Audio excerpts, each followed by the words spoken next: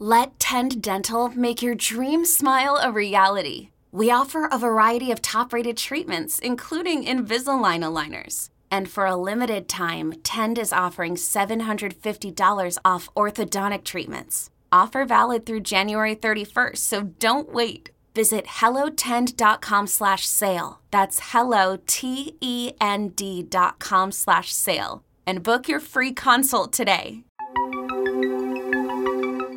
Her feet were blistered from the long walk to their new home. But California was a free state, and she would soon join other residents as a free woman. Or so she thought. This is 2 Minute Black History, what you didn't learn in school. After walking behind a 300-wagon caravan for 1,700 miles, where she was forced to perform back-breaking labor each day, Biddy Mason finally arrived in California, a free state. She'd waited a long time for freedom. Unfortunately, it would not last. She had arrived in California with her enslaver, Robert Smith. He refused to release Mason and her 3 daughters, even in a free state. Mason felt powerless. What could she do?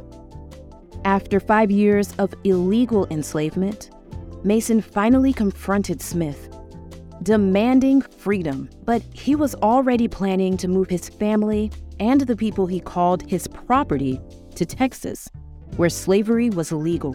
Was freedom out of reach for Mason? Mason begged a local free Black couple she'd befriended for help. They called the sheriff, who confiscated Mason from Smith as he was about to kidnap her from California. Mason sued Smith for her freedom and won.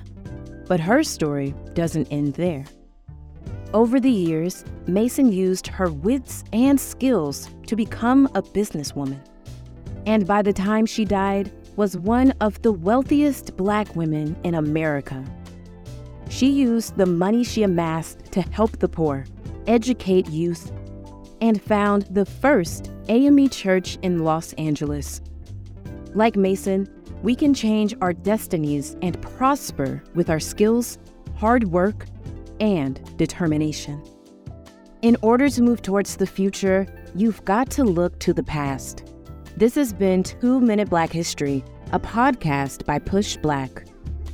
Show your support by sharing this episode on your social media and join us in amplifying Black history stories we all deserve to know.